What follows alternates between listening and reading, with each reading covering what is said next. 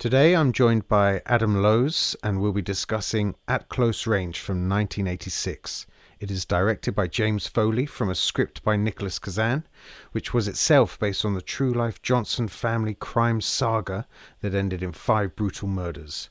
The film stars Sean Penn as Brad Jr. and Christopher Walken as his father, Brad Sr. Now, Adam, this was your suggestion for the podcast. Why did you bring it to me? It's a film I've loved since I saw it, kind of late 80s, early 90s. It wasn't on Movie Drone, but it was kind of on BBC Two at a similar time. And yeah, I kind of fell in love with it back then. I didn't see it for a long time because I didn't have the VHS, and then when kind of the DVD market came about, I kind of picked it up again and fell back in love with it. But it's for me, it's one of the finest sort of American films from that era. The first time I saw this was in 2004 at a screening on a Sunday morning at the Curzon Mayfair, and it was for the book launch for Richard T. Kelly's book, Sean Penn, His Life and Times, because, I was a huge Sean Penn fan for quite a few years. We did an episode on State of Grace, which I think is really, really fantastic. And there was hardly anybody there, maybe 30 people for a screening on screen one in the Curzon Mayfair. It was really great. I was surprised actually watching it again how good it looks, how strong it looks and how kind of well judged it is as a piece of cinema. It's a piece of storytelling, given how kind of sleazy and horrible the source material was. I thought it's quite a measured representation of that kind of dirty underworld. Absolutely. And I think a lot of that is down to the direction from James Foley, if I'm being honest. And he's definitely got an eye for composition. And he just knows where to put the camera, which is obviously really important. He's had a kind of spotty directing career post At Close Range. He kind of lost some of that cachet with this film, with the Madonna vehicle, Who's That Girl? Oh, yeah, right. Which obviously have you seen wasn't too, I've seen it, a long time ago, but it's kind of, I wouldn't really sort of class it as memorable. He did go on to make the underrated Jim Thompson adaptation of After Dark My Sweet. Oh yeah, right. Don't know if you've seen that, which is really great. And then obviously he did Glengarry Glen Ross, which is probably what he's arguably most well known for. He kind of found his feet sort of commercially, if not critically, with the final 2 50 Shades sequels, which is a bit of a odd move for him. After At Close Range and Glengarry and Ross, you'd have thought it would kind of put it... Yeah, it should be flying to the sort of... Yeah, absolutely, the A-list. But I listened to a podcast recently where he was the subject, and it sounds like he kind of burnt his bridges in Hollywood. They weren't specific to what he did, but those 2 50 Shades sequels are a way of him sort of getting back into the clawing his way back. Yeah, that's it. It's his pension. But But I've had a look at IMDb, and I've yet to see. I don't think there's anything else that he's got lined up at the moment. But do you know how he came to be involved in At Close Range? I think it was it through Madonna? I thought James Foley knew the producer Elliot Lewitt, who had commissioned Nicholas Kazan to write a script based on the magazine article in the Philadelphia Inquirer about the Johnson family. And Bob Rafelson was attached to direct for ages, and he's another guy that's burnt all of his bridges. And they just couldn't get it funded with him. And Foley had been in the background, having read the script for a couple of years, saying that he wanted to get involved if Rafelson drops out. And so I think in parallel, Sean Penn had received the script through his girlfriend, which was Pam Springsteen, Bruce Springsteen's sister, who he was seeing. And Sean Penn had been in a film called Taps. Have you seen that? The film about military school. It's got a very, very young Tom Cruise in that's right, a supporting role, hasn't it? Yeah. And so also in that film was Billy Van Sant, whose brother is Steve Van Sant in the E Street Band. So that's how... It goes back to Springsteen. Yeah, it all kind of circles back. And when Sean Penn was engaged to Springsteen's sister, before Springsteen really got big, Sean Penn had heard Highway Patrolman and on a demo and phoned Springsteen, said, look, I want to make a film based on this. Can I have the rights? And he had the rights to it for about 10 years before he made The Indian Runner, which is based on that. So it all kind of links back in. But yeah, so apparently, I think Penn might have been attached after Foley, and then as it kind of moved forwards and Penn was getting bigger and bigger, he ended up being able to kind of steer it. I think that basically Hemdale said they'd fund it if Sean Penn was attached, and so then he was able to kind of cherry pick or confirm like Foley's place, because he'd auditioned for one of his earlier films and didn't get the role, but they'd stayed in touch. Right. And then I think Sean Penn was homeless and moved into James Foley's house while they were just talking about the project. And then kind of a year later, they got to make it. So they basically spent a year living together and developing the project, which I think is where some of the animosity between the producer, writer, and the director and star came from. Right, because they're sort of they're feeling out the material and it's kind of deviating from. Yeah, well, I think if the director and lead actor, have all the power and they're just in love with the material and are living it and breathing it, then of course the producer and writer are going to be excluded. I just think there's a lot of confidence there for someone who's it's his second feature. Yeah, but I think there's something about all that time they've spent talking about it, just developing it and, working through every little nuance of the characters, to get the timing right, what's important to people that age, what are they looking for? Where do they get their security? Is it from their family or from, the new connections they make as they're moving out of the family home? All of that stuff is there. It's really great. Yeah, absolutely. I think Penn was instrumental in obviously casting his brother and his mother. And also Christopher Walken, who had seen in Hurly Burly. It's interesting because his mum actually plays his grandma in this, doesn't she? Yeah, it's a little unfair, I thought. Yeah. But I guess the mum is supposed to be, like a teenage bride, isn't it? I think. Yeah, absolutely. I think Brad Senior, he likes them young, doesn't he? He definitely does. He definitely does. And his girlfriend in the film, she's played by, is it Candy Clark, who was kind of. Yeah, she was in American. She was a sort of prominent 70s figure, wasn't she? She was in American Graffiti and kind of. Yeah, she was nominated for American Graffiti. Right. Okay. And I think in this film she plays, is it Mary Lou? Yes. And then in The Man Who Fell to Earth she plays Mary Sue. She was actually married to Marjoe Gortner for a while. Do you know that guy? He's in Star Crash. Oh yes, yeah. So obviously you've got the opening shots, which. For me, it's hard to push to call them iconic, but they're definitely sort of striking. I mean, it kind of positions like Penn as a sort of latter-day James Dean, don't you think? Yeah, definitely. I mean, Foley said that East of Eden was a visual reference for this film, this idea that you take widescreen and use it to make something intimate and personal. Yeah, those opening shots of Penn just driving, and it's clever. There's no use of diegetic music just to sort of underpin his coolness. This is when you first hear the score for the film, which is by a composer called Patrick Leonard, who was a frequent collaborator with Madonna back in the day, obviously. So that's where kind of her involvement came as well. He uses, so it's Madonna's Live to Tell, which was kind of a top 5 hit back in the day.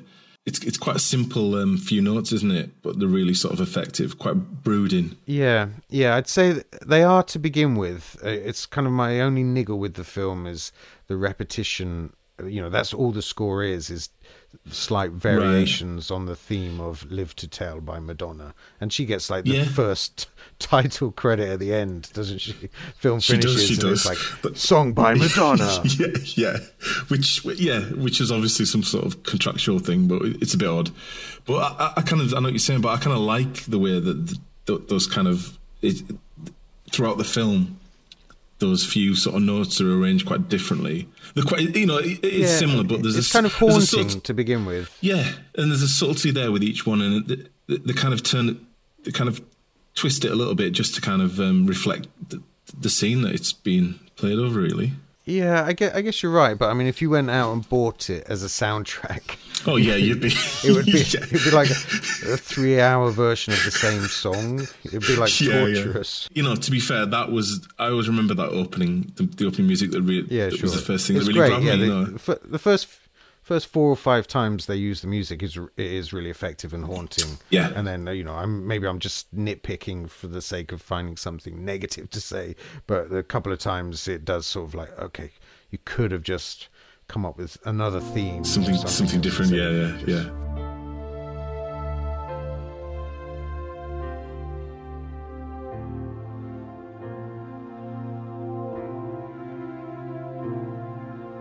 You've got Fright Night Stephen Jeffries. I don't know if you were familiar with him at all. No. He's Chris Penn's friend around the beginning. Oh, yeah, the little fella. Yeah, so he's interesting sort of side history here. So he was kind of big as in the 80s playing the sort of geeky, sort of weirdo sidekick. He was also in a film called Catholic Boys. You ever seen that? aka Heaven Help Us. It's like a coming-of-age film set in the 60s in like Catholic school with Kevin Dillon and Andrew McCarthy. No. It's a nice little film. It's got Donald Sutherland's in it. He plays like a priest. Okay. But anyway, Stephen Jeffries subsequently went on to have like a really long career as a gay porn director and actor. Oh, right, okay. With a weird pseudonym. And he sort of dips his toe back into like mainstream stuff very occasionally. I say mainstream, it's all kind of like down and dirty direct-to-video stuff. But okay. So he went on a kind of different path. All right. Whatever pays the bills. And then you talked about Chris Penn as well, who is fantastic in this film. Yeah, he's really good. He's one of those actors. I think he's more notorious just for his reputation as being a Hellraiser than he is as an actor. But all the things I've seen him in, he's always been really solid. Obviously, he's in Reservoir Dogs and gives kind of a really great performance in that. I remember him and love him most for Best of the Best. Of course you do. Yeah. That's such a good movie. I think he won an acting award at Venice for Abel Ferrara's The Funeral. Oh, right. If I'm not mistaken. Yeah, I've never seen that. Was that another Christopher Walken film? Yeah. In this film, he's definitely got the sort of range of his brother and nuances. It's quite heartbreaking what his kind of journey that he goes through. Yeah. I mean, talking about the casting of the Penn brothers and Christopher Walken, with Sean Penn dyeing his hair, and they kind of all have these piercing eyes, and there's a certain sort of sadness and danger to all three of them, which is it's really convincing. There's a scene about midway through where they're all sat around the table at a diner, and you can definitely feel, it feels like a genuine family. One of my favourite things about the opening is that we're kind of 5 minutes in before we get any dialogue at all. We have that really nice kind of sequence of like I guess it's just a reverse shot of Brad Jr. looking at Terry as she's standing by the statue with all the other teenagers in town, just kind of hanging around smoking, talking shit. And the way he looks at her from the truck and the way she looks back at him, the way it kind of lingers on that. It just feels like, I don't know, it makes you remember being a teenager and how important that those moments of contact with another human being, how life-changing they felt. I just think that stuff is really beautiful, even all the way through to when they talk, and it kind of has both the confidence of youth but also the insecurity. It's really, really well balanced. Yeah, it's beautifully done. Just a little moment before that, actually, where he kind of drives into the square, there's a big red tractor that kind of enters frame, right? Foreshadowing. Yeah, absolutely. But it kind of stands out like a sore thumb initially. It looks quite surreal. You see this like big open top tractor, but obviously it's a great way of sort of telling you where the sort of rules set in. It's great. It's just a nice little touch. I used to live in Wiltshire, and one of the worst things would be driving along the road when a tractor pulls out and jams up the traffic for like 40 minutes. A 10-minute journey sometimes takes an hour because you're behind some tractor. It's really intriguing. Yeah, we see Mary Stuart Masterson as Terry. We kind of introduced her in those kind of fleeting shots, but then we kind of cut to another moment where we see we're first introduced to Brad Jr.'s brother, and it's outside a liquor store where he's basically paid a guy. He's underage. He's paid a guy to go and buy him whatever, some bourbon, and the guy's come out of the store and said, "Look, you're not having it.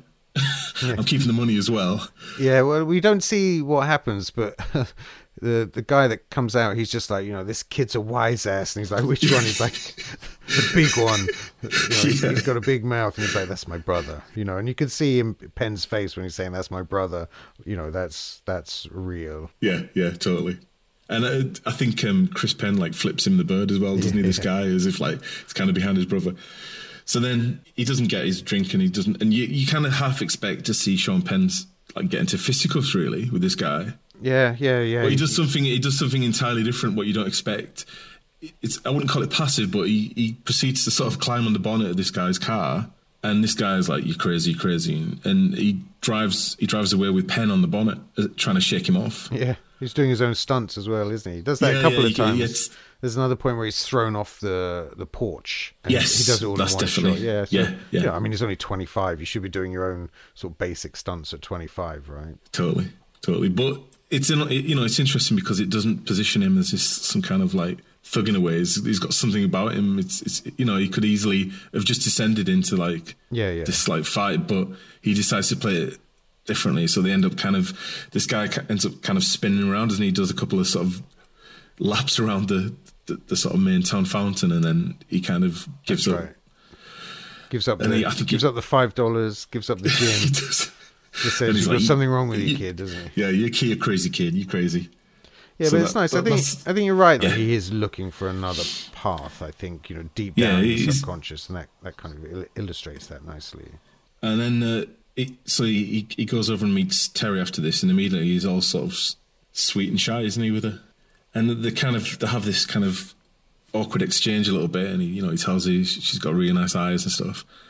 And then he hands her a pill, doesn't he? Yeah, I mean, there's a lot of drug taking in this movie, but it's all kind of casual. It's not even manic or it's just something to relieve the boredom. You see that with all the characters, and I think it's fairly non-judgmental in its portrayal of kind of bored working class / poor people, already kind of disenfranchised from the rest of the country, with industry dying and all of that stuff. They are just spinning their wheels, aren't they? They've got nothing to do. Yeah. Apart from recreational drugs, which growing up in a sort of semi-rural area, I can kind of get behind. So beautifully photographed, that stuff. The really long lenses, the out of focus lights just kind of twinkling in the background. Yeah, I can see why at the time maybe the reviews were quite critical of its glossy look. If you think of the films that were kind of out winning Oscars at this time period, you've got stuff like On Golden Pond and Out of Africa and Passage to India. I mean, it's the complete opposite of that. It's like a whole new cinematic style, and I can see why people might have just not known how to read it. Yeah. But I think that's why it stands up so strong now, because it looks very bold. It has its own kind of visual style. Absolutely. And I think these scenes really typify it. They're so beautiful, and they just look like beautiful young kids falling in love. It's really nice. And Penn looks great as well, doesn't he? He's got that movie style look completely. Yeah, definitely. Yeah, like I said, I didn't see this at the time, but it's nice to kind of step back and see him, before the sort of grizzled, grumpy old, Team America Sean Penn that we have nowadays. I mean, I don't know too much about his kind of early life. I know he's sort of born quite comfortable. And I know that he has spent a lot of time, around working class artists and creatives and looking for something kind of authentic. He hasn't just stayed within the Hollywood bubble and just maybe cinema's purpose, part of it is to, celebrate those blue collar workers that, hold the country together. So the next scene is presumably the next day, and this is interesting because this is when Walken's introduced. And I really like this because it's done without any sort of fanfare at all, or kind of, there's no kind of anticipation. It's just Penn's kind of fixing up his car, he's drinking a beer, it's kind of midday. Yeah. He's not too concerned with sticking to sort of social norms or anything. And Walken literally enters the shop. He just knocks the door, doesn't he, on the family home and strides in, looking for the mother. Yeah, but what's interesting about this is Brad Jr., his son, doesn't actually know who he is. And even Brad Sr. he's a little bit unsure. He doesn't know which brother is which. Yeah. And he thinks Crispin Glover, who's playing Lucas, he thinks that he could be Tommy as well. He doesn't know. He's not sure, is he? So he's obviously been away a long time. Yeah. Penn's there's a standoffishness, but there's he's kind of intrigued as well, isn't he? This guy is just there's a little bit of recognition there, isn't there? But he doesn't want to kind of overly commit to it, does he? No, well, it must be fucking shocking as well for your dad just to walk in the front door having been absent for, even if we say 10 years. Yeah, absolutely. So you kind of have a kind of chat, don't there? He says, I think Walken says, how old are you now? And Penn sort of gives him this rebuttal. He's like, old enough. Yeah. And Walken's like, damn. And he kind of leaves, and there's a wonderful moment. You mentioned that Chris McGovern's in this scene. Chris McGovern's playing this quite flamboyant character, surprise. And he kind of turns, he watches Walken sort of leave the room, and he turns back to Penn. He's like, who's that? Does this sort of breathy sort of... Yeah, he's bonkers, Crispin Glover, isn't he? You sort of forget sometimes, I think he's almost too much for this film, just because it feels such an over-the-top performance. But... having also been a teenager, I remember there's always like one kid that's always just a bit too much. Has watched too much TV. I think after that, we kind of it's in the evening, and Tommy and Brad are kind of getting stoned, watching TV. Another slight niggle I have with the film is that Alan Autry plays Ernie, which is it's not even their stepdad, it's just their mum's boyfriend who's been around for a couple of months. And he comes barreling into the scene, and, I don't know if you're a fan of Southern Comfort. He plays Coach in Southern Comfort, and he was always one of these actors. I think he was a football player first, and then just did a little bit of acting on the side. But after Southern Comfort, which I've seen so many times, I always think he's a huge star because I just grew up watching him probably every month. So when he came barreling into this, I was like, oh my God, he's in it. It's going to be great. And then he's kind of out. That's his one scene. That's the only scene, yeah. He's pretty good, though. He's pretty commanding, really good. He? Yeah, that's it. And he's fucking livid. He just has to get up for work in the morning. Yeah. His kids are getting stoned and drinking beer. And he has that brilliant line where he says to the boys, he's like, is it my beer you're drinking? There's Colt 45. You can't afford it. Can't afford them. Can afford them. They really just put him in his place. Yeah. You can see why he kind of loses his rag and turfs Brad Jr. out onto the lawn. Yeah, and when you say turf, he really flings him out, doesn't he? He does a massive somersault. And he's giving him a bollocking, about being disrespectful. And Brad, Sean Penn just spits in his face, and that's where he goes fucking ballistic and flips him off the porch and onto the lawn. I always wonder whether that was improvised, that bit, because the reaction is so fuming and like so humiliated and so angry. I just wonder whether he knew that was coming.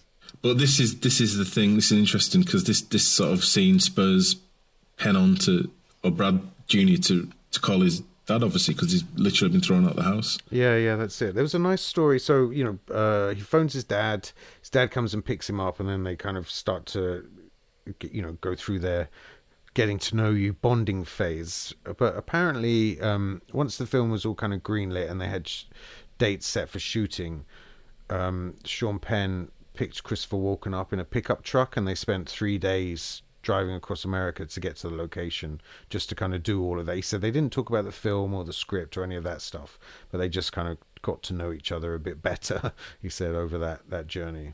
Imagine going cross country with like Chris Walken, or vice versa. Yeah, that's it. What do you think of Christopher Walken in this film? I think I love him. He's really good. He's got a sort of campy playfulness as well, hasn't he? Underneath, he's that really sort of charismatic. I think. Yeah, you can see.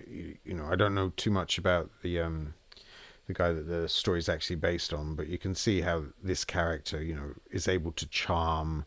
And absolutely. Run a criminal gang and a sort of small criminal empire, and to bring lots of people in, and to work a crew and to keep everybody on their toes. Yeah, you definitely feel like he's competent and intelligent. And this is so obviously Brad Jr. goes to the house, and this is when you're introduced to the gang as well, that are kind of all just sat around. I mean, it's not your usual sort of outfit, is it? They're all just sat around the sort of living room floor watching TV. They're really with cramped in, aren't they? Yeah, one of them's on the floor. It's a really nice introduction scene. I like it that every time Tony Pine is introduced, he always just mumbles, "This is Tony Pine. He's epileptic." And then he introduces Mary Sue, doesn't he? And he's giggling and says, she's only about 5 years older than you. Like Brad Jr. is immediately sort of brought in, isn't he? There's no kind of... Yeah, they don't take him on the first job, but, he's got a home there. Two of the guys in the room are his biological uncles, aren't they? Yeah, well, he says that's Tracy Walt's character. He says, this is your Uncle Patch. Now, when I was when I used to watch this, I thought he was just kind of an uncle in the sense of like he was being kind of sarcastic, as in like. No, this is his kind of actual look after brother, him. I think. But And right. the R.D. Cool character is supposed to be a biological brother as well. R.D. Cool plays Dickie. And he was also Dickie. Pat in State of Grace. And he's in a few Yes. other Sean Penn films. Yeah, it's a cool gang, isn't it? And what's really nice, you get the introduction, you kind of see them. They all look a bit like deadbeats sat around in this cramped lounge, you know, watching TV, like not really doing anything. But you realise quite quickly that they're waiting to go out on a job, which is why they're all gathered there. So Brad Jr. sits down and they all just get up and go out on a proper robbery. It's great. It starts with that kind of there's an overhead shot, isn't there, of them breaking the glass on. Yeah, that's right. And it's just it's really well orchestrated, and it's shot beautifully as well. And I suppose it kind of illustrates like just how sort of adept they are at the job, really.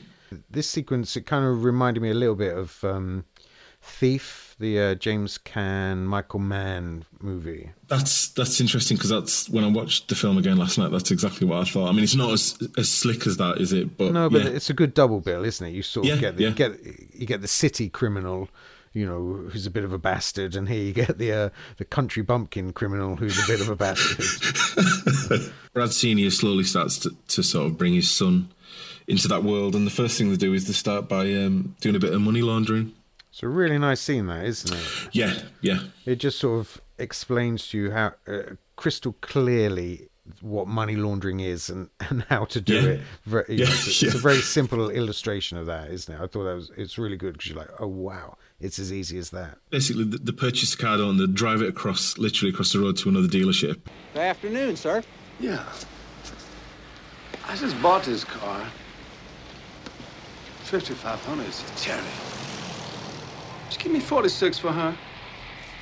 Why selling it? I don't like the radio. This is where Brad Jr. kind of becomes like kind of enamored by his dad's sort of devil may care. He's got that devil may care. Yeah, absolutely. And he is cool. You know, Absolutely. this is Christopher Walken, just kind of really loose and comfortable. And I saw a review at the time that compared him to like a manic Little Richard or something. You know, he's got this sort of weird roller coaster accent as well, isn't he? Yeah, he goes to visit Terry at a farm where she lives with her parents, and this is where you get a real good look at the sort of gorgeous sort of landscape. Yeah, sort of rural Pennsylvanian setting. Yeah, I love how far he walks to see her as well. You know, again, there's something definitely authentically teenage about. Oh, I'm going to go and see someone, and walking for like 2 hours to go and see them. You know, especially a girl, and then he spends 10 minutes with her, and then walks home. You know, and he's quite happy with that. You know, he doesn't feel like he's wasted his whole day. Which, you know, when you get into middle age, you know, every 5 minutes that you have to give to someone else is you know, you resent it. I just wanted to talk about Mary Stuart Masterson. I mean, again, the cast across the board are really excellent, and she's great. She's obviously older than 16 herself when she's playing it, but I like the fact that she's a typical teenager. You know, she thinks she's more mature than she is. Which obviously it's quite disastrous sort of later on in the film. Yeah, that's when she tries to sort of assert herself in front of the gang. Yeah, it's part of her undoing, isn't it? Well, not Absolutely. her undoing, but it definitely brings her. It sets that chain off, doesn't it? Chain of events that sort of But so she's great. She's really good.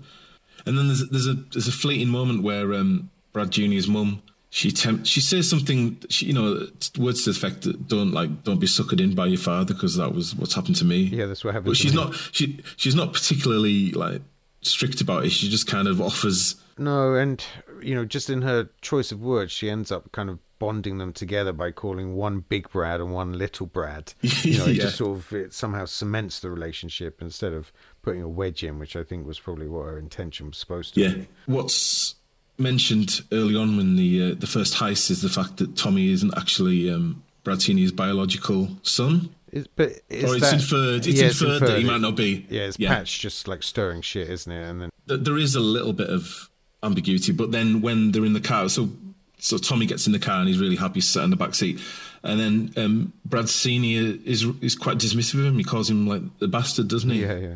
And he's like completely deflated, isn't he? And he kind of it's heartbreaking.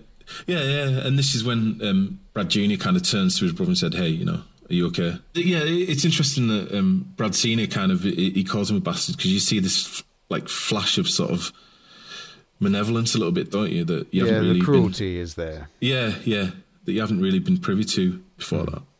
I love the central dance of the father and son, you know, as they you know, fall in love and, you know, fall out of love and then go to war. You know, it's you know, it is I think Nicholas Kazan compared it to a Greek tragedy.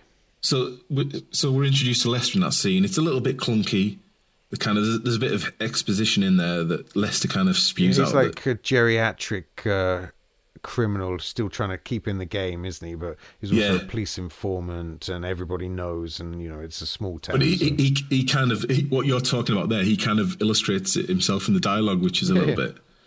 Yeah, but he tries to pitch himself as like, you know, the mastermind that's playing all the angles and you know, like Kaiser Soze, but you know, he's not. He's just a banana, basically. Yeah, and Walken has got zero time for him as well, hasn't he? He's betrayed him once, hasn't he? So that's it. He's done. Yeah. Brad Jr. pulls together his crew, which we chatted about earlier, which is the sort of young... Yeah, that's it, the kiddie gang. Actors and they just go out stealing tractors and quite a nice sort of 80s montage of, you know, theft and tomfoolery. Yeah. There's a nice shot. There's a nice shot where they're like football players, and they kind of it's a slow motion, and I think they're actually on like a football team, and they kind of jump up together and kind of high five each other as if they're about to do like a play. I was going to say that I love the cut there. So as you get this sort of the end of a euphoric montage of, you know, robbery, and then as they leap up into the air in slow motion, then you just get the sound of a shotgun that ends that shot before it's over. You just get like the boom of a shotgun, and then you cut to them like racing into the field as you see the farmer coming out and blasting them. And this is when Brad Jr. gets buckshot in the face. So, you know, you can't just get away with it all the time. You do see that, you know, there's people out there who are suffering because of what they're losing and are willing to fight for what's theirs. There's also a nice little moment where the gang are kind of, it must be like post-robbery, but they're all kind of sat around having a beer and stuff. And Brad Jr. is sort of spinning these sort of yarns that he's been told by his own dad and his uncle. So, though, isn't it? Yeah, it is. And that's nice because they're really sort of, you know, they're completely sort of enticed in this like tall tale. Well, you know, Brad Jr. is their passport to this life of crime. Yeah, which, you know, if you haven't got any money, if you've got no prospects, you know, to suddenly see an opportunity that everyone's telling you is kind of foolproof. You know, you're not going to get caught. Nobody gets caught. These guys are pros. You know, you just buy into it, especially if you're some naive kid, aimless sort of youth, that wants something that, absolutely. So you talked about the kind of the shotgun. So Brad Jr. takes some buckshot in the face, doesn't he? Which is, I like the fact that it's not. Again, this is all like the beauty of sort of editing and filmmaking. You kind of hear the sound effect, and he kind of turns his head slightly, and there's kind of blood, but you don't see like an impact or anything. It's just the way it's cut. You know that he's obviously been hit. There's no sort of flashy sort of effects or anything like that. Right. It's just, or makeup. It's just. He phones his dad, and his dad says, "Look, don't come to me. Don't come to us. Like, haven't you got a woman? Go to her." Yeah, that's right. And that leads to one of my favourite scenes in the film with Patrick Leonard's score. But it's a variant on it. This is really perfectly nice. Placed, though. Yeah, this is great. Yeah, you see all the young gang just celebrating and drinking and partying, and you know they go. It's, you know, very much like Americana, but to a flooded quarry. Yeah, it's a kind of montage, isn't it, of the gang kind of having fun and frolics, but it opens with the scene opens with these beautiful sort of overhead, the cameras underneath, and the kind of kids are doing backflips into this quarry, like you say, this flooded quarry. Really nice, isn't it? They're flying, aren't they? They're literally flying. Yeah. And again, it's all about that sort of the freedom of youth. Yeah, it's really nice because we've seen the individual members of the gang, but we don't really know much about them. So it's nice that each of them kind of gets a little shot or a sequence where their personality is sort of underscored for us, just so we kind of know who's the crazy one, who's the stupid one, who's the fun one. So then Brad and Terry start to make kind of plans because it's getting serious. You know, they want to kind of get a place and stuff, which is a bit, she's like 16, she hasn't finished school. I mean, her parents are like the absent figures from this film, but I mean, surely she talks about them. She says that, they're going to call the police soon if she doesn't go home. And, she is kind of under her mother's command still, isn't she? Her mother's already grounded her for 2 weeks at the start of the film. So, yeah, I think sometimes the only way you can, if you can't negotiate with your parents, then you have to just go, don't you? And I think that's what she's pushing for. And she needs Brad to kind of make that happen. And for that to happen, they need some money. And for him to get some money, he's going to have to step up his criminal game, isn't he? And this leads to the scene we sort of touched upon earlier, where this is the she's kind of introduced. Yeah, she's introduced to the gang. We'll talk about the DP for a second. His name's Juan Ruiz Angel. So he's basically he's a Spanish expat that went to work in America, but he really likes kind of the use of like shadows and darkness, doesn't he? And kind of smoke to accentuate the sort of atmosphere. The stuff he does here is really nice. Yeah, it's really solid. It's really beautiful. Obviously, I would have expected him to have had a long, kind of glorious career making beautiful movies. But yeah, like I say, it's really only his collaborations with James Foley that I've seen. Well, we're talking about the crew. Should we talk about Howard Smith, the editor? Yes. Did you look at what he's done? Go on, tell me. He did Near Dark, The Abyss, After Dark, My Sweet, Point Break, and Strange Days. Oh yeah, so he's definitely in my sort of wheelhouse. The scene is Terry has kind of talked Brad Jr. into going to see his father at a local bar and to talk about Brad Jr. really joining Brad Sr.'s gang. And it's a scene with the two of them. She sat on his knee, and they go and speak to the whole gang. And it's one of those scenes where, the scene leads with them and you stay with them as they sit down and sort of pitch their, proposal. And then you realize what a massive misjudgment it was when I think the character Boyd, peels off from the table first and just walks out. And then, Dickie, the brother, goes, he gives Patch's chair a massive kick. He leaves.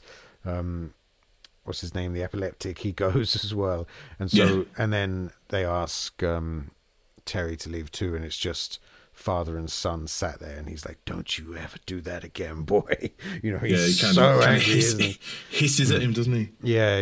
And that's when you realize, the danger that this man poses. I think the rage that he has there of being like humiliated in front of his crew by his kid and his kid's dopey girlfriend, that's how he's seeing it. Yeah. And I think it's a really nice reaction from Brad Jr. because he's just stunned, isn't he? He's really kind of just doesn't know what to say or do. His face just goes completely blank, like that thing when you're being bollocked by a parent where you're just like, don't know what to do now. You're just gonna have to let it play. There's a little interim scene with Brad Jr. and Brad Sr. walking in the woods, and Brad Sr. is starting to explain to him the kind of hierarchy in the wider kind of criminal organization or network. I know guys, and Tony Pine knows some. Boyd, my brothers, everybody knows some people. These people know people. Before you know it, everybody you got to know to get the job done. They have a little spliff in the barn, and then they're straight into kind of gang robbery number one. And it goes pretty well for Brad Jr. I mean, we start with the classic kind of back of the van stuff where he's sat nervously looking at the guys, the seasoned veterans in the gang. And then they're robbing what looks like an old medieval castle. Yeah. So it's going really well, and then the security guard is disturbed for some reason, and he comes out where Brad Jr. is keeping guard, and via a bit of quick thinking, Brad Jr. kind of points his walkie-talkie at the security guard like it's a gun, and stops him from sort of alerting the police or whatever, and they manage to kind of hightail it out of there without any issues. They go out for like the post-robbery dinner at the local lobster shack, and everybody's patting him on the back, and spirits are high. Yeah, that's it. And his father is especially pleased with his contribution. Yeah, there's a real sort of look of pride across Walken's face as the rest of them. Yeah, that's it. You just think things are just going to go better from here. It's just going to get better and better for these guys, this family.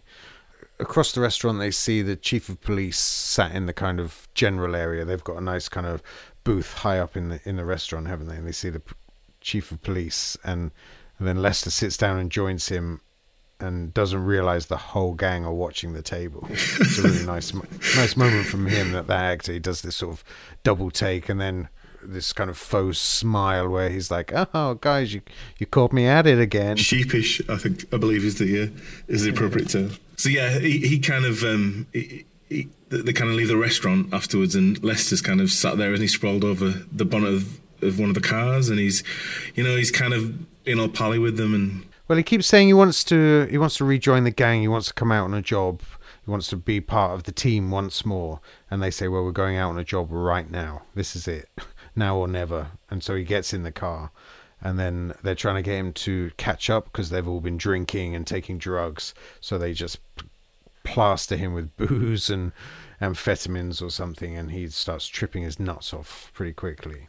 But they make their way to a river, and it all goes kind of... Well, it doesn't go too well for Lester, and it really is the sort of pivotal point in the film in terms of where it goes from there. So Boyd takes Lester down to a river and proceeds to push him under and basically drown him.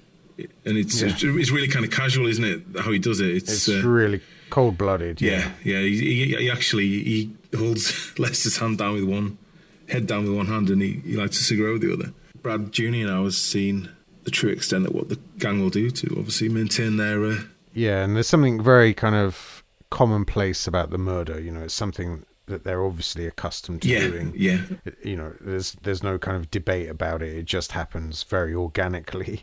And I think there's something about how cold-blooded it is. It just kind of really affects Brad Jr. And his dad just turns to him and puts his finger to his lips and just says, shh. Like that. That's really... Yeah, bone chilling that. Yeah. If you got Christopher Walken doing that to you, you're not going to. Your balls shrinking up into your stomach, aren't they? Straight away, Brad Jr. We see him the next morning working on his truck, trying to get it fixed, and he's talking to his brother, and he's just saying, "Look, I'm going to get a job. I'm going to earn $10 an hour. There's nothing wrong with that. It's good living. It's honest work. It's time now. It's time to grow up." Basically, it's almost like he's saying it to himself, but this sudden realization that a life of crime with his criminal father is not as attractive as it may have once seemed. So enter Brad Senior, all kind of jubilant still from the night before, and from a night of robbing and murder. Yeah. And he's cut off by his son. You feel the bravery of Brad Jr. in that moment where he's just like, "Look, I'm out. I'm not doing this anymore. I want to have a good life. I want to settle down with my girlfriend and, just kind of be an honest person." And his dad's just like, "How are you going to afford to eat? How are you going to afford an apartment? How are you going to keep your woman happy? How are you going to do all these things without money, doesn't he?" Yeah, it's safe to say he doesn't kind of take the news well. So then we next see Brad Jr. back with Terry, making plans basically to start. He's got this romanticised kind of idea of starting a new life with Terry. They're going to go and live with... Is it her uncle? Yeah, but I mean... Go and live with her uncle. He can get like a job down there. They can make a life. Yeah, it's in another state, isn't it? It's quite far away. Yeah, but they're broke, obviously. They're just teenage kids. They got no money. So Brad Jr. comes up with the idea of the kiddie gang getting together for one last big job. Yeah, they really go for it, don't they? And and obviously they get nabbed, as you'd expect. But what happens is one of the friends Stephen Jeffrey plays, he sees like a cardboard cutout, doesn't he, in the display window, and he's like, "I've got to have." Frustrating. He's like, "I've got to have this," and he breaks the glass and pulls it, and this is what it sets off the alarm. Calls the cops. Yeah, and they're busted basically. Next sequence is them in jail. The kiddie gang have all been arrested, and they all get bailed. They've all got low bail, apart from Brad Jr., who I think we're led to believe the DA suspect is the ringleader of the kiddie gang, and they want to keep him there because of obviously his connection to his father and his father's gang, the bigger fish, I suppose. And this leads to Terry visits Brad Senior to ask if she can go on a prison visit to visit her. If she can hitch a ride with them. A boyfriend behind bars. Brad Senior and Crispin Glover's character. So they essentially abduct her and they kind of ply on her. She's sat in the truck.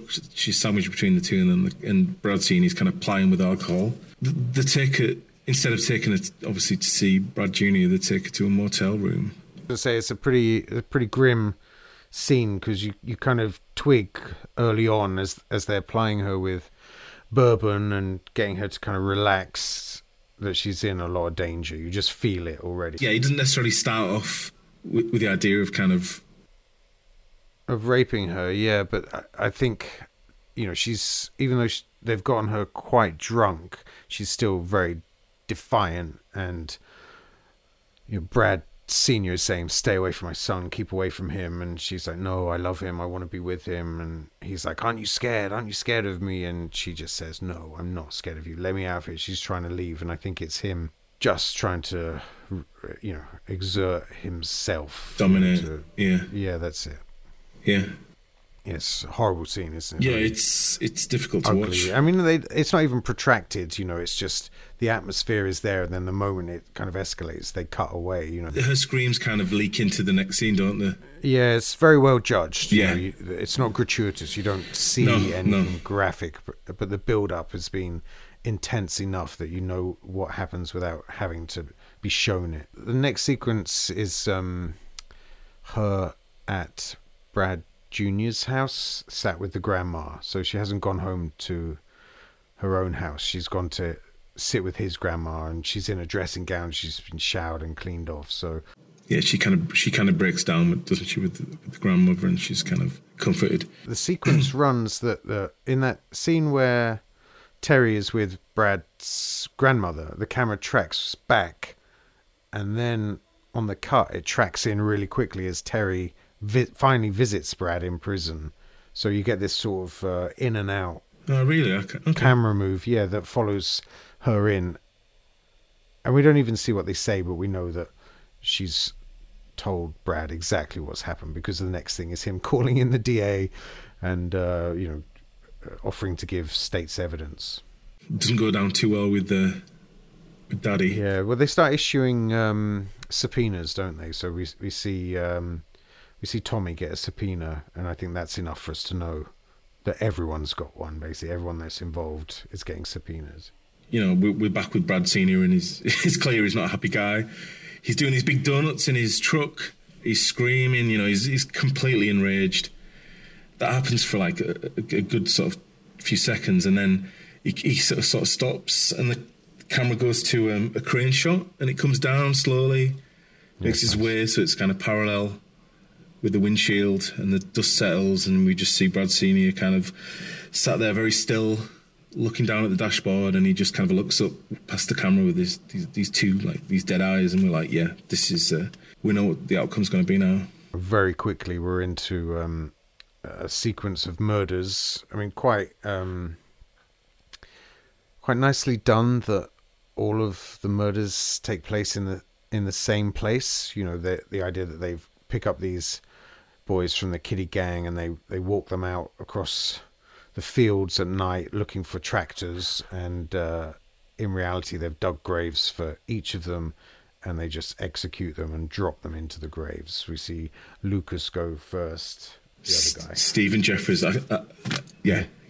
we'll just call his character Stephen. Let's call him Stephen Jeffries. But then we get to Tommy, and this is this cold, man. It's cold. He picks him up, doesn't he? He's at the fairground with Kiefer Sutherland and a couple of chicks, and his dad just picks him up and takes him out to the field where we've seen two previous executions. Well, it starts with they're in kind of silhouette, and then on each of them you get this kind of beam just come up and illuminate their face. It happens with Tommy, and then with Brad Senior, so we know exactly who he stood with, and then the lights stay on. You just get this kind of rich golden light over their faces with the blue, kind of deep blue of early evening behind, and the grave and the rest of the gang standing in the distance is really ominous. Yeah, Yeah, and Brad Senior starts talking about a story about a coyote. Yeah, coyote bitch in heat, bringing the local dogs out to the coyote pack for them to eat. And you can kind of see it start to sort of dawn on Tommy that, this is, he's not leaving this place. Brad Senior asks him, he's like, Tommy, if you were to go up against like the grand jury, basically, would you kind of dob me in? So Tommy's like, no. And then immediately after, you see his face break, and he kind of lets out this plea of like, Daddy. And then we're back on Brad Senior, and he's like, liar. And then the gunshot goes off. It's just chilling. It's just chilling. It's cold hearted, isn't it? I think we all kind of grew up a little bit afraid of our dads, don't we? And I think, this idea that they could just kill us, you sort of forget that, don't you? In the wild, it's not uncommon for a male lion to just kill his young. There's not a shred of desperation as if he's trying to like really cover it up, desperately cover it up. He's just... Yeah, that's it. Yeah, there's no internal conflict. No, he's very just decisive. Yeah, he's got a clear line of what needs done. So yeah, Brad's now released from prison. He's back at his home with Terry, and he's talking to his mum and grandmother about their plans to leave. There's a nice little moment. He goes into his bedroom and he kind of looks at the adjacent bed, and it's obviously Tommy's, and he just touches Tommy's pillow. It's just a beat, but he kind of he touches that and walks away. So then we go back to Terry's sort of strangely vacant house. Her parents never seem to be there. And Terry's getting her things together, and kind of Brad's fixing up the car, isn't he? We get a really nice shot on Brad Senior and his gang sat around a dining room table working out whether or not they're going to kill Brad Jr. I think, we see Brad Senior and his two brothers making the decision, and even Boyd, who's not related, it's too much for him, and we've seen him drown a guy with his bare hands, and the idea of killing Brad Jr. is too much for him, and he leaves the gang at that point. So we're back with Terry and Brad Jr., and they've packed up the car, they're ready to go. Everything seems kind of hunky-dory. And I think Terry, she's got a kind of throwaway comment like, did we feed the dog? And she kind of looks round, and then all of a sudden, bullets start hitting the car. I mean, the car gets riddled with bullets. Yeah, and as did the hailstorm, isn't it? Yeah. And I think in real life, Brad Jr. took something like 15 shots, including one to the head, and survived. But the filmmakers were just like, nobody's going to believe somebody survives such a hail of bullets, so they cut it down to 7 to try and make it credible. And it's still a really vicious kind of scene, isn't it? The two of them are kind of thrust in, being thrown back and forth in the seats. Yeah, it's ugly and brutal, and there's nothing kind of thrilling. It doesn't even have that sort of Bonnie and Clyde sort of. You get a kind of giddy moment watching the massacre at the end of Bonnie and Clyde, where or Head 209, where it's just there's some kind of thrill at the carnage. With this, it just like it's this is just cold. This is cold. Yeah, it feels like that's the end of the film, right? Yeah, that's absolutely, it. Absolutely. They've been executed. It's all done. We've been cross-cutting back to Christopher Walken in the bar. Brad Senior's worked out his alibi. He's there with Tony Pine, and they're just chilling, drinking, laughing. Brad Jr. miraculously survives. I've spoken to you about this, Shane, before, but this is just like, for me, this is the kind of where the film, James Foley kind of brings out a visual poetry to it all. We start with sort of a tableau of shots, and it's kind of body parts, and it's obviously Brad Jr.'s body parts, and he's hosing himself down, and as these, you see the kind of the bullet entry holes and the kind of water. I think it's slow motion as well. It's kind of the blood's being washed away, and then he kind of adjusts himself, and he starts kind of tying up his wounds, but the blood's, the blood's still seeping out. I think, if you in a traditional sort of thriller, you'd see the kind of the hero kind of struggling through, but it's much, like you say, it's much more stylized here, and I think that's what kind of makes it all the more memorable. Hey, Dad. Let you out of star. Yeah. I just told them to pack of lies. Now I'm just running where they can't find me. That's good. Nobody can find me. You got a beer? Walken himself, he doesn't really. There's not a great deal of surprise, is there, when he comes to the door? He's not lost for words or anything, is he? He just kind of accepts him in. There's almost, and there's kind of a glint of admiration as well. You know, that he's made it. Yeah, but I mean, what's he thinking? You know, that maybe somehow Brad Jr. intercepted his brothers and has executed them, and you know, is standing here before him. You know, he doesn't really know what's happening. Yeah. I mean, I guess it's when you've got like two powerhouse performers like that facing off against each other. You know, there's lots of things you can read within their sort of delivery and the faces, which makes it that all the more compelling, really. Brad Jr. talks to his dad, and he's like, "Yeah, I'm okay. You know, I'm fine.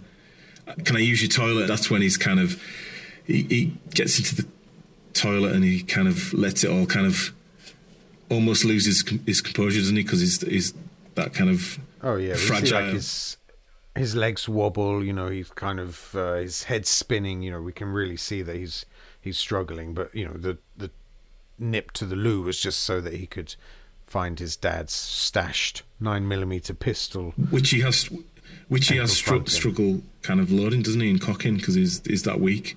It doesn't feel like he's really got a kind of plan other than, you know, get the gun, put the gun on his father, and then he just, you know, talks to him about, well, I think we see blood running down his hand, don't we? So, you know, he knows that it's time just to drop the bullshit, and he's asking his father whether that, you know, that was the gun that he used to kill Tommy, to try and execute him, you know, and his dad's just brushing it off and, you know, trying to save himself still.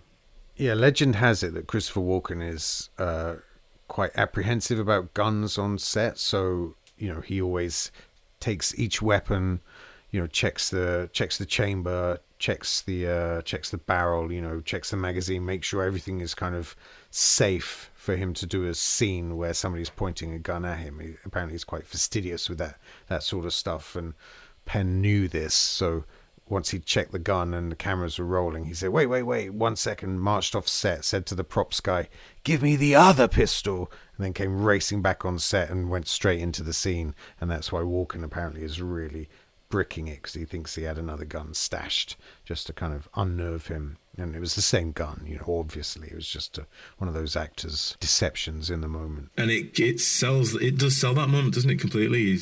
There's a really nice sequence with Christopher Walken where he's you know, just saying to his son, you know, what is it that you want to hear? What is it that I need to say? You know, do you want me to tell you that I love you? Because I do. You know, you're my son. I love you. You know, no matter what. And I think that sort of keeps Brad Jr. on the back foot. Delivered very sort of Walken-esque as well, isn't it? With that it's convincing, staccato sort of, you know, was like, what do you want? I love you, son. Yeah, I love you. Yeah. Is that what you want to hear? Yeah. I mean, and it's convincing, you know, he's a great actor, but I think also Brad Sr. is a great charmer and a great bullshitter. Yeah. And so when it's delivered, it's really convincing, you know, and it's only as Brad Jr. slips to the floor, you know, he turns fucking bright purple. You know, we know now that something is hemorrhaging in his vital organs, and he slips to the floor. He's still got the gun on his dad, but he's turned bright purple. You know, we see that consciousness is, you know, he's only a step away from losing consciousness. Yeah.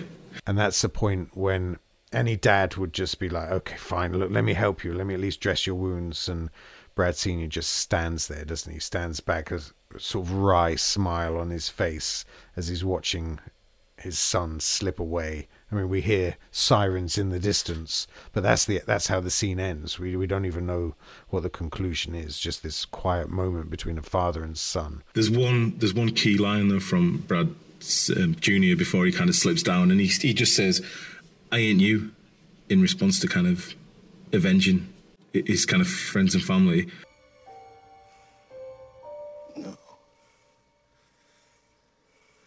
No, I ain't you. It's like this is too easy. I want you to die slow. I want you to die every day for the rest of your life. And yeah, that's his. I suppose that's kind of his redemptive arc, isn't it? That he isn't, for all his faults, all his kind of youthful sort of misdemeanors, he's not his dad. And then there's a nice crossfade, and we're in a kind of we're in day, and obviously several months have passed, or it's implied that several months have passed. Crossfades to like a blue sky, doesn't it? So you get this sense that maybe Brad Jr. has left this mortal coil, risen above. But luckily we're just looking at a kind of classic movie Ranger helicopter as it comes into frame and then lands, and we realise that we're at the kind of the courthouse for the grand jury. This is the final sequence of the film. We see Brad Sr. and his gang are rounded up and marched into the courthouse. We see Brad Jr.'s mum, grandma, and Kiefer Sutherland still alive, thankfully. Yeah, and this is, he hasn't got a particularly prominent role in the film, really. Out of Brad Jr.'s friends, I suppose he's got the least to do, hasn't he, Sutherland? But there must, he survived. He survived, Sorry. but we don't know why, do we? It's never kind of established how he managed to get out of it. But legend has it that very shot at the end with Sutherland kind of looking on, that was what inspired the late great Joel Schumacher to cast him get him in at least for the role in The Lost Boys. We see Brad Jr. being escorted out of the helicopter by some police, and he's got like a jacket over his head, and he looks like a gaunt figure, doesn't he? They're almost kind of supporting him as he's walking. He's sort of trundling along. And I think Penn, said that he wanted to start the film kind of ripped and, seemingly indestructible, and then this idea that he just slowly diminishes across the film until the final frame. He just looks like a kind of, it's a little bit come and see, isn't it? This idea that a child has experienced so much trauma that it destroys him. So he has that kind of gaunt, exhausted appearance, but he's still like a young boy. He's a teenager or early 20s or something, but he just looks absolutely exhausted by it all, doesn't he? And then the DA just asks him to name something like, do you recognise Bradford Whitewood Sr., and what is your relationship to him? Something like that, doesn't he? And this is Penn at his best, his very best, in my humble opinion. It's great. I mean, he can't bring himself to say who he is. Yeah, he's choking on it, and he just kind of goes through the emotions. His face kind of crumples up. Gets himself up. He tries to compose himself by drinking some water, and he's really struggling. He is. And you don't even know what he's going to say, but when he drops it, when he finally gets the words out, it's devastating. He says "my father," and then freeze frame, and then classic 80s freeze frame. Yeah. Although it's a bit of an odd one, really. It kind of the freeze on Penn, and then it kind of the freeze frame sort of zooms in a little bit. Yeah, there's a weird, slightly unnecessary zoom, but I'm nitpicking. It's still powerful. Yeah. It's still powerful, and then we get it's great. End credits, and the first one on there is a big fat Madonna font, isn't it? It's one of those films that I'm always kind of, I chat to friends on Twitter, and people don't know as well on film Twitter, and I'm like, if they've never seen it or they don't know much about it, I'm always kind of like, yeah, you got to watch this. I'm always kind of championing it. In fact, I did a tweet a couple months back, just kind of tweet a picture of it and just kind of give it a mini review, and Eric Red picked up on it. The guy the Hitcher and Near Dark. I've interviewed him a few years back, so we're still kind of on friendly terms. And yeah, he just kind of echoed like my sort of appreciation for the film. I mean, I think it completely deserves a kind of place amongst some of the best, the best offerings of that decade, really, in terms of US cinema.